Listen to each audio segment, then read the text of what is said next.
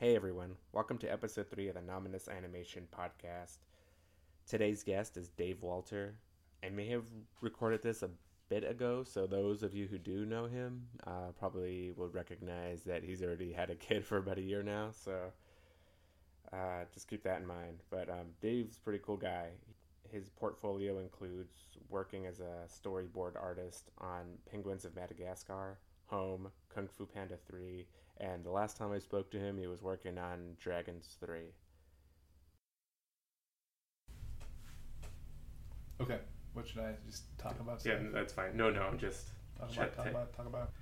Yeah, so it doesn't have to be formal. I don't know where you want to start, but I'd probably like to start with what inspired you to get into animation.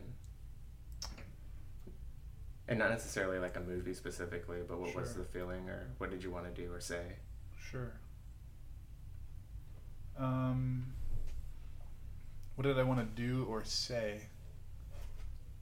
It's funny, the biggest motivator for me, I mean, I grew up loving cartoons and comics, but the biggest motivator for me to pursue animation as an adult was my failed attempt to become a comic book artist. Okay. And specifically the fact that I tried to sit alone in a room and draw by myself for 8 hours and I'd go crazy. Right. And I had addictions during that time that would flare up from being alone all the time. I was not emotionally healthy enough to be a solitary comic book artist. Right. So the main attractor for me with animation was I can be an artist in a community of other artists. So it was really just trying to get away from loneliness and get away from my own shortcomings. Okay. So community was really the thing that drew me to animation, aside from my love for the art form itself. Does that answer your question? No, yeah, that's great. It's kind of weird. On the other side, was there any animated films or animation, maybe growing up or even after you had decided to get in, that really pushed you? Yeah. Animation was my third love. My first love was comic strips. Right. Newspaper strips. Garfield was an early favorite. And then when I was 9, one of my buddies at school would trade me comic books for my pudding and my Squeeze-Its, which was, I think, a great trade. Right. And a lot of them had, they were hand-me-downs from his brother, so the covers were falling off. But I didn't care. I was like, this is gold. You can have all my pudding forever. Jeez. And then animation, I was always aware of it, because you can't grow up as a kid in America and not be, but it really wasn't until I was 12, and I was watching Batman the Animated Series, and I remember we just got a VCR that you could had a freeze frame function. You could step through a frame at a time. Okay. So I was stepping through the opening credits, and there was a moment where Batman rears back and punches one of the criminals. Right. And if you step through it a frame at a time, there's one screen that's pure white, right on impact. And I was so impressed by that, because I didn't see that at all. When I watch it in real time, I felt the impact of that punch. But when I freeze framed it on that white screen, I was just entranced by the alchemy of this medium of animation, and it was almost like that white screen corresponded to my 12-year-old head exploding with the possibilities of the medium. And that was when I really started to love the inner workings of kind of the magic of animation, and to see how it was both similar to the comics and the comic strips that I love, but also an extension in that it added time and movement, and there was the element of film and magic on top of all of it. So that was kind of where it started for me. And then when I left college thinking I'd be a comic book artist, and I saw The Incredibles, and that to me as an adult felt like the first animated film I'd seen that was actually a good movie. Right. Not just a good animated movie, but a good film. Right. And to this day, it's one of my top 5 favorite movies, live action or otherwise. I just think it's so well crafted, and I was like, if this is possible in animation, then I want to be a part of that. Rad. So it was really The Incredibles. It's funny. I don't know if I talked to you before about it, but I think it was a tipping point for me too. Oh yeah. Because I wanted to get into video games, and then The Incredibles was kind of part of that. Oh, yeah. Right. Yeah. But okay, so you said animation was your third. What's the second? Second was comic books. Oh, what's the first one was comic strips, in a newspaper. Okay. I mean, it's a minor distinction, but no, well, I think it's actually significant. Sure. The medium's utilized differently. Yeah, and the stories. Of course, my first comics that I made my grandmother buy me, and when I went to visit her in Lincoln, Nebraska, were like Spider-Man stories. Okay. So it was all superheroes, which is a very different energy than, you know, The Far Side or Garfield that I grew up loving. Right. So that was the next kind of iteration for me. So strips to books, and then animation was kind of the culmination. Okay, so when you did go to school, like, was your focus on comic strips or art? I was a business major. Okay. I went to school thinking I was going to be a basketball star and a business major. Okay. Because the most important thing to me was to make money and be successful and be awesome. Okay. And I'd had some negative experiences in junior high that led me to like shut down all the authentic parts of my personality and put on this mask of being a basketball player. I'm almost 7 feet tall. Right. People that don't know me. So it was very easy for me to just hide everything that I was behind that and just be a basketball player. And that included drawing. I stopped drawing, really. So when I came to college, I didn't know who I was. I just thought, I'm going to be successful and I'm going to be awesome at basketball. Turns out I sucked at basketball, A. B, I almost failed my first economics class. So the first year of my college career, it was like a tailspin. I was like, what have I done? Who am I? What am I doing? And thankfully, a friend talked me into doing a comic strip for the student newspaper in my junior year. After I'd kind of gotten back in, like, I took a drawing class my first year of college because I thought it'd be easy, because drawing was always very easy for me. And it was, but the more classes I took, the more I realized that I really loved to draw, and it was more than just like a hobby. It was something that I could really enjoy for my life. And my secondary fallback career, if business didn't work out, was to be a basketball shoe designer at that point as well, which is kind of a weird thing. But ultimately decided that like comic strips and comic books and eventually animation was better because of the storytelling component. Like, you can tell a story with a shoe. Yeah. But you can tell a lot more complex and compelling story with drawings and words. At what point did you like have this realization or epiphany, or was it one moment? Which one? Like when you decided, like, I'm gonna go comic books. Did you already graduate? My junior year, I did the comic strip, and it was really well received. Okay. And in some senses, like, those last 2 years of my college career are still like feel to me like two of the most successful years of my entire life. Okay. Because it was like everybody on campus would wait for my comic strip that would come out in the paper every week. And I look back now, and they're awful. They're barely funny if you went to school there. If you didn't go to school there, they're not funny at all. But it was so fun to have an audience and to feel that connection of like people, of communication. And so the deeper I went into that, I just felt drawn to comic books and kind of started trending in that direction. And then my last year at college, I did a independent project, like just a small comic book, like a horror story, 20-page horror story, just for fun. Really enjoyed it, so I thought I'd be going in that direction eventually. Okay. Yeah. So you graduated thinking you were gonna make a career in comic strips. Yeah, and I got a job drawing caricatures out of college, which is, you know, drawing people's faces at theme parks for money. Right. Which is great. It's like one of the last remaining like true apprenticeship situations where you can get paid to draw in America. Yeah. I mean, I did that for like 4 summers, and I didn't enjoy it, but it was good for me in other ways. So that was my next step. Was like I'll do this until I break in as a comic book artist. Was the plan. Right. Yeah. And you weren't in LA yet, right? No, I was in Minnesota. Okay. I went to school in South Dakota, and I went to Minnesota afterwards to draw caricatures. Right. And we already talked about your story, but if you don't mind, kind of getting into the way you got into animation, or the decision to, anyways. Yeah. I'm kind of curious to like why you ended up doing animation. Yeah. I'm trying to think of like what's a succinct version of this story.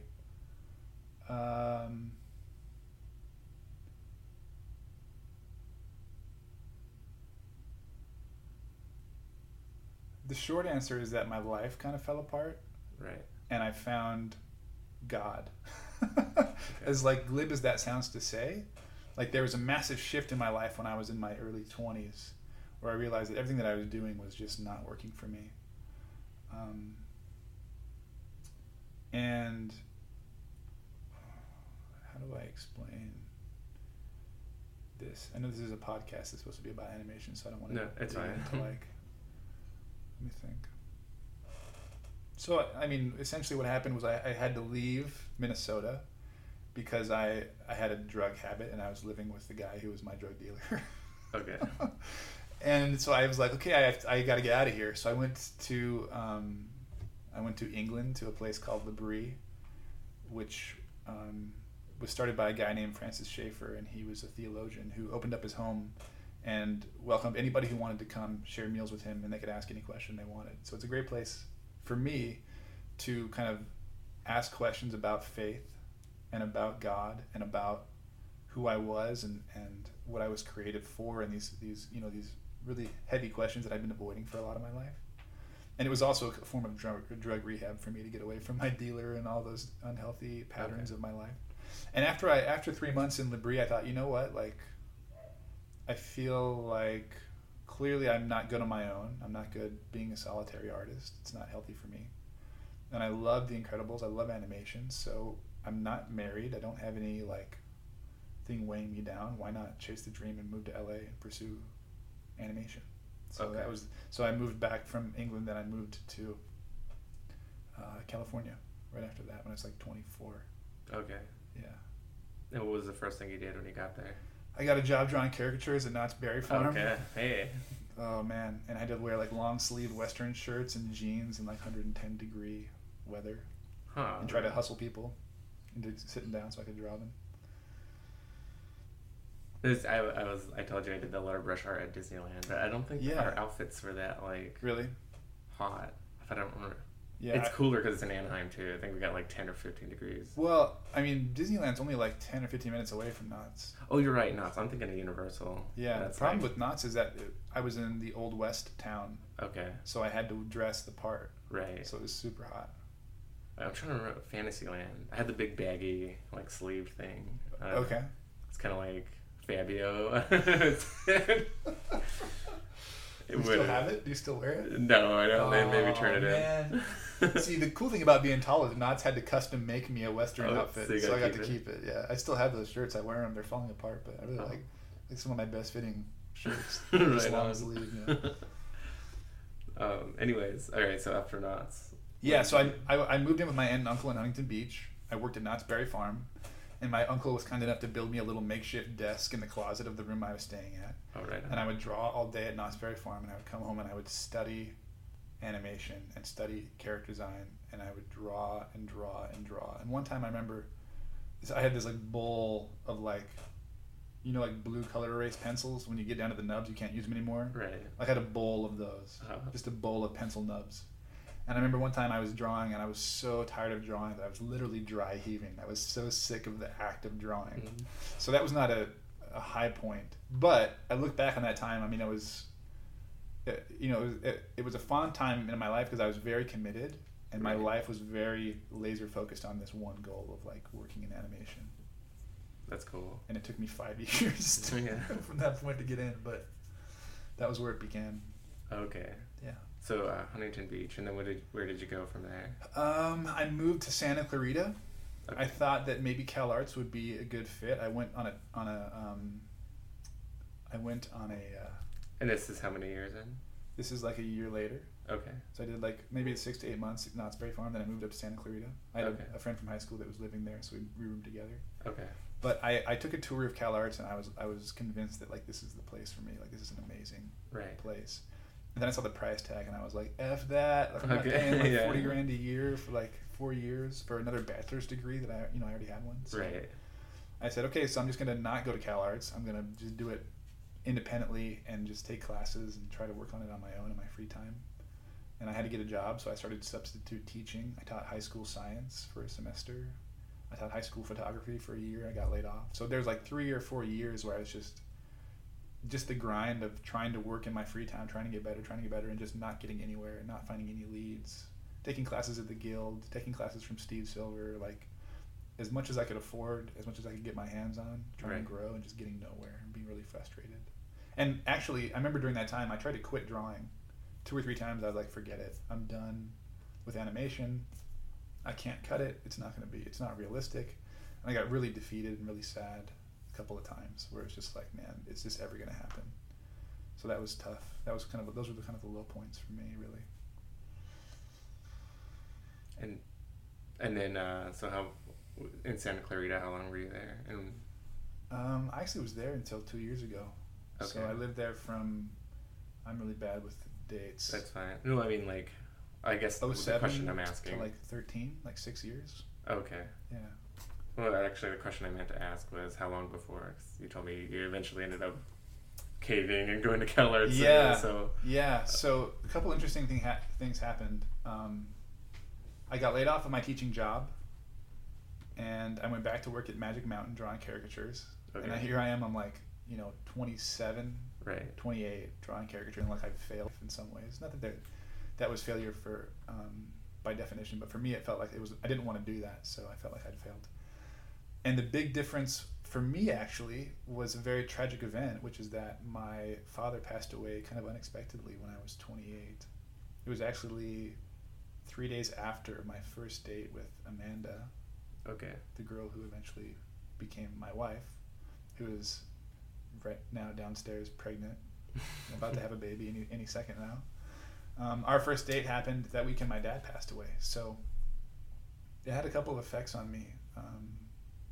Obviously, it kind of put the brakes on Amanda and I's relationship, but it really made me consider like what. I guess, I mean, it sounds cliche, but it's like you only get one life, like you're on the earth once, I believe, and what you do, like it's a tremendous gift to be alive, and like what you do with your life is your response to the gift of being given life. And I felt convicted that I had kind of wasted it, and that I had been fearful, and that I hadn't really committed myself fully to my dream. And I felt like God had more for me. And I thought, you know what? If like my dad is dead, and I wondered like, if I died, would I have regrets? Would I, if I just was a teacher and I never pursued animation, would I be sad about that? And really, the effect it had on me was this desire to take a massive risk, and feel like I'm going to be dead regardless. I'm not going to live forever. And I want to enjoy this life while I have it. I want to take risks and feel fully alive. And so that risk in the moment was applying to CalArts and taking out a gigantic loan and saying, okay, I'll try this, see if it happens, see if it works. That was not easy. It's a lot of money. But it seemed like a good investment at the time. So that was 2008. Yeah. Maybe. I don't know. I'm not expecting you to know. But I think you said it was about 4 years ago that you graduated. So yeah, because I've been at DreamWorks for 4 years now. So okay. So it must have been 6 years ago, because I spent 2 years at CalArts. Okay. Yeah, crazy. Yeah. So I don't know if you want to fast forward a little bit. Like you graduate, get to DreamWorks. Sure. Well, I didn't actually graduate. No, you didn't graduate. I'm sorry. I don't think many people do they? That's what I always hear. Some do. Yeah. Okay. Some do.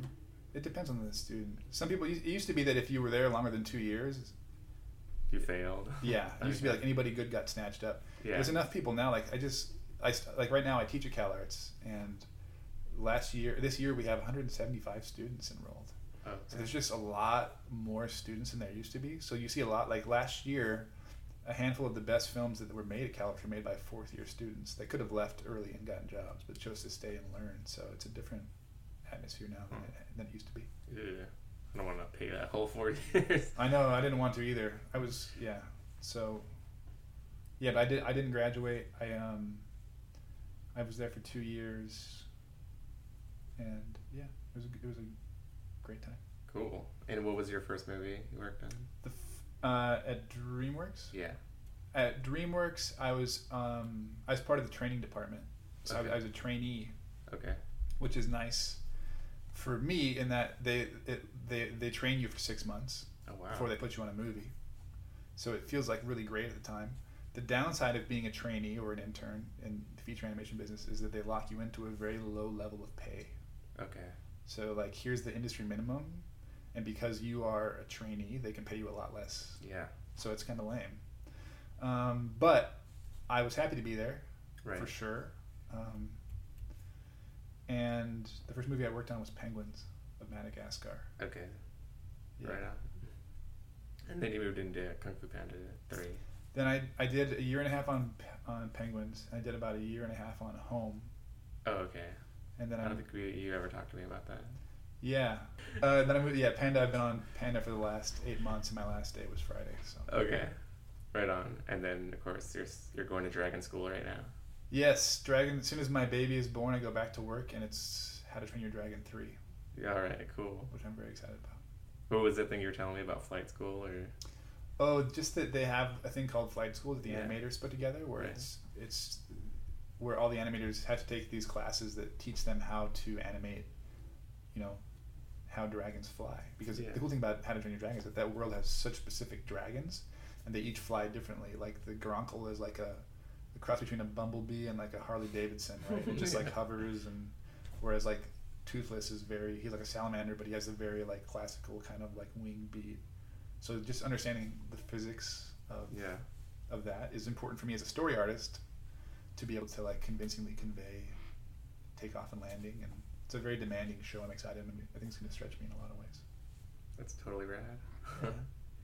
Is the story coming along? Yeah. Yeah. I read the third draft of the script, and I can't say too much about it other than that I was very excited. Cool. To work on it. Yeah. I loved. It's always cool. Some great moments, great ending. Yeah. I mean, just some great new characters, really surprising new characters. So, yeah, it's very. It's cool to be like on a project you actually want to be on. Oh man, it's amazing. Yeah. Yeah, it really is. So, I guess that brings us to today. But I also wanted to talk to you about, like what you find in your journey, like as an artist now. Like, what keeps the fire burning, and what challenges you, and also, like, later on down the road, where do you want to go? Like, where do you see yourself taking it? Okay, that's a lot of questions. Okay, those are big questions. All right. Let's go with how do you keep the fire? How do you keep that fire in your belly for art? And what you're doing at home and what you're doing at work. Sure. Well, I do. That's such a layered question. Yeah, sorry. I think I learned quickly, and this is something that a lot of people will tell you, is that it's important to have a creative outlet outside of your industry job, because my job at DreamWorks is to do what I'm told. Now, they want me to bring my creative best to the table and to make my sequences the best that I can make them possibly be. But the things that I'm being invited to do are almost never defined by me. And that can, despite how creative or engaged I might be in the project, that can tend to make me feel stagnant after a time. So it's important to have a side gig where you're the one calling the shots. Not because of ego or like needing to be the man, but just like, I think it's healthy for creative individuals to have at least a pocket of their life where they can feel the freedom of creative expression. And that's one of the main ways I find of keeping that fire going. And oftentimes for me, it's like I get 4 or 5 hours on a Saturday and to work on the comic book that I'm making, which is like a memoir of my life called Mascot Zodiac, is that on Saturdays I'll work on it, and I may finish a page, I may not. Right. But it's enough to give me that taste of what it's like to really to have that freedom that helps me get through the week when there's assignments that are tough or challenging or that I don't feel invested in. One of the biggest things that I didn't know going into the industry that I learned was that like one of the best tools to have is the ability to motivate yourself to work on things that don't necessarily catch your fancy, right? Right. Like learning how to like hack your own willpower so that you can execute whatever needs to be executed is a challenge for sure that I'm still learning. Right. But that's a really, really crucial tool to have. But it's nice to have projects where you don't need to use that skill. Right. Where you can just have, I love this, I'm so excited about it, I just want to make it. Yeah. That's good too. Since we're on the topic, do you want to talk a little bit about your comic? Sure. So, I don't know, just like what's it about? What inspired you? And Yeah. you could also plug it too, so people who are listening can look. I actually don't. I don't self-promote it very much because I found that that's not fun for me. Oh, okay. And I'm not like expecting it to make a lot of money. Right. So, but I'm happy to mention it, and I do have a lot of it online on my website at davidwalter.com. But the comic is a memoir in 12 chapters. When I was in my mid-20s, I had this realization that so much of my life could be explained in terms of the mascots that I had chosen or been assigned throughout my life. And that's not just like sports mascots or school mascots, but that's also like a stuffed animal, my favorite stuffed animal when I was a kid, or like a sticker that I found on the side of the road of a bat that like changed my life completely when I was 5 years old. So I've always been keyed into animals, and I found that there were like 12 stories that are about the power of animal symbols and how they transform us and how they allow us to be bigger and different and more powerful than we are in real life. But B, those 12 stories are it's really a coming of age for me about like how I grew up. So it's really a coming of age story told through the lens of 12 different animal symbols. So hence the word zodiac, kind of the circle of 12 animals. And yeah, it's all about, for 10 years I was convinced I was going to write like a book about mascot theory. Okay. Like explaining it on an intellectual level, and like trying to like research the history of mascots, and like they came over, like the first one was in 1880s, and it was like Harvard, John the Orange Man, this guy used to sell oranges. It's like, so I know I have all this useless knowledge about mascots. Right. And I was talking to my sister Lindsay one day, and she's great. It's great to have people in your life that just call you on your BS. And she's like, hey, I don't care at all about your mascot theory junk. I care about you. Right. So that was a really instrumental conversation for me to realize that like unless it was personal, right, people wouldn't care. So I've tried to take those ideas I have about like why are mascots powerful and important, and try to get those ideas, like use my own story as a way to dramatize those ideas to make them understandable, if that makes any sense at all. No, that does. That's really cool. At this rate, I will be done in about 8 years. I mean, hopefully sooner, but it's a labor of love right now, and I'm really enjoying it. So hopefully, if you can get some funding, you can take a hiatus from your actual job. Yeah, that'd be nice. That'd be ideal, but yeah, that may not be in the cards. So we'll see. Cool. Yeah. In terms of like your passions go, would you say that's definitely that's something that you wanted to do, versus like that's your dream, that's your passion, and then what you do at work is, you can express yourself, but that's not really the end goal for you? Yeah. So because I know people who have Joe Schmo jobs and they come home and do art. Right. And I think like I talk to artists who work in the industry, and they feel almost the same that someone with a Joe Schmo job would have. I don't know if that's cynicism or... No. I think it's hard because the animation industry is a business first and foremost. Right. And the things that get made are the things that are going to sell. Yeah. So if you go into the industry looking for self-expression, you are going to be sorely disappointed. Right. Right? And do you get excited for anything though? Of course. One of my first mentors told me, he's like, you should try as far as it is possible for you to align the things that you do with your day job in the industry with the things that you actually love to do in real life. So if you love these kinds of movies, then try to bring that into your work. Like, that's the way to keep engaged, is to find out what makes you tick. Okay. Then try to like infuse that into everything that you do. So for example, when I was on Penguins, I was very disillusioned because I don't particularly care for the Madagascar franchise. Right. And I hadn't, up till that point, hadn't seen myself as a comedic board artist. I thought I was more drawn to Incredibles, more drawn to Dragons by far. Just because of the epicness and the dramatic nature of it, and the emotion was authentic, whereas in Madagascar I never feel a thing except exhaustion, to be frank. Like, okay. I appreciate the work that goes into it, and I know those guys, they work hard and they're super talented, and there's some great jokes. Yeah. Some of my best friends have worked on those movies, but they leave me feeling very flat. Right. So when I was on Penguins, I had the chance to see the making of How to Train Your Dragon. I think it's on YouTube now. And there's this moment where like they're in the studio with John Powell as he's playing the piano part as Hiccup realizes he's missing a leg, and it's just like this super touching moment. And I'm like in the audience just like weeping my face off. And I leave there, I'm like, there's something there that I need to pursue. There's some kernel of who I am that's in that movie. And I'm not the director. I'm not expressing myself, but I want to align my passions with what I'm doing in my life. So that began a 1.5-year process for me of like talking to the guys on the Dragons team and saying, hey, because Dragons 2 was going on at the same time. Yeah. And I wasn't on that movie. But I was like, how do I get to be on Dragons? What do I have to do to make my passion a reality in my day job? And so they're like, great, well, just do a storyboard test. Just make up a scene. So I was like, okay. So I did, and I was like asking them questions. I had lunch with all the guys I thought could influence that. I asked questions about, I boarded 2 different sequences. I pitched them back. I got feedback. I changed them.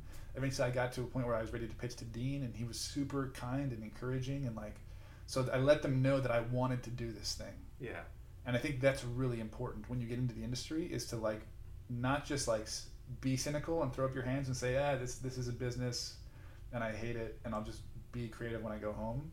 Like, as much as it's possible, align your passions with what's going on in the studio and make known your desires and say, hey, I really want to be on Dragons. And I told everybody about it. I'm like, this is what I want. Yeah.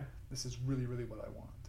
And then when Dragons 3 came up, they're like, hey, we'd love for you to be on our team. And I was like ecstatic. So now I start that in a couple of months, and you know, you can ask me again in 6 months how that experience has been, but I guarantee you I'm going to be more engaged than I was on Penguins. However, one caveat I would say, if you find yourself on Penguins and you don't care for that kind of tone of film, that doesn't mean that you can't learn and that you can't grow. My mentor on Penguins was a guy named Derek Dryman, who was one of the masterminds behind the SpongeBob back in the day. He's like the second guy to come on that show, and he's a genius. He is literally, like, I've never laughed so hard at anybody's boards as I sort of laughed at Derek. So I learned everything I could from him about how to create comedy and how to be this fountain of ideas and how to not censor myself. And so there's always something to learn, even in the worst situation, the worst studio and the worst job. There's always something that you can be learning. I think that's another important component of how you keep that fire alive. Cool. If that makes sense. Yeah. And actually, I kind of like what you talked about with the emotional scenes, because when I do talk to you, you care about character development and the character story, which seems to be the biggest. For me, that's really big for me too. So, I kind of what am I trying to say? I see you light up when you talk about that, and that's kind of that kind of goes back into what I was talking about with the fire that you have. Yeah. Like, if that single thing drives you, and it's kind of what I wanted to talk about. For one more segue, but yeah, it's if you want to or if you sound like you're gonna elaborate. Yeah, I think that that's a good question or connection. I think that, and I think I've told you this before, that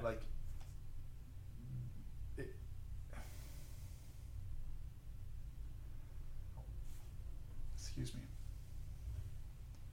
I think if you're going to make a career as an artist, it is important to be a student of yourself.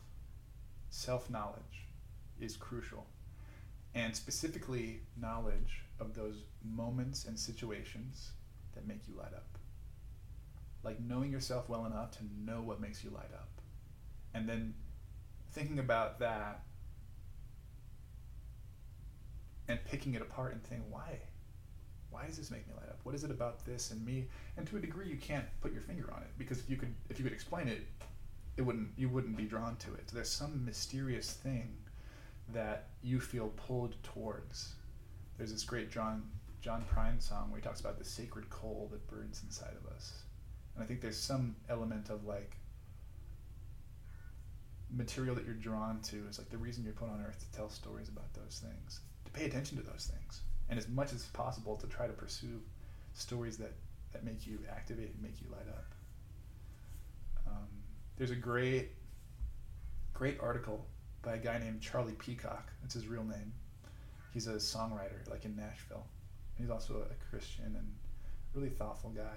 He has this fantastic article essay about becoming a songwriter, and he talks about how like remembering all of your peak musical experiences throughout your life and taking those things and taking them out of your memory and like examining them in the light, and then like he calls it like building a house out of those influences, and that's the house that you live in for your life, for your career as an artist. And those walls and those windows and those doors are the things that you choose by your own passion, that you choose to live in. And I think when we talk about being made by a creator with intent and being crafted for a purpose, I absolutely believe that those things that make you light up, those pieces of your house that you build, are placed in you by God. And if I can quote scripture, I don't know if this is that kind of podcast. Gonna go for it. But I talked to you about this before too. Like Psalm 139 says, "You formed my inward parts." And the direct Hebrew translation for inward parts is kidneys, which seems like a weird thing to say. But the kidney for the Hebrew, kidney was the symbolic seat of desire. Just like for us in America, the heart is the symbolic seat of romantic love. So what he's saying there is like, God, you gave me my desires. And that to me is even more reason to look at what it is that makes you tick, what it is that makes you light up as the engine for the career that you will have as an artist. Does that make sense? Yeah. Okay. I think that's all I have to say about that right now. No, that's great. Yeah. Thanks, Dave. But that's a great topic. Like that thing, you could talk about that forever.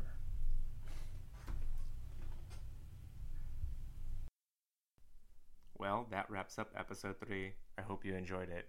If you want to find out more about David Wolter, go to davidwolter.com. That's Walter with an O, WOLTER. Also, if you'd like to know more about us, check us out at nominusanimation.com.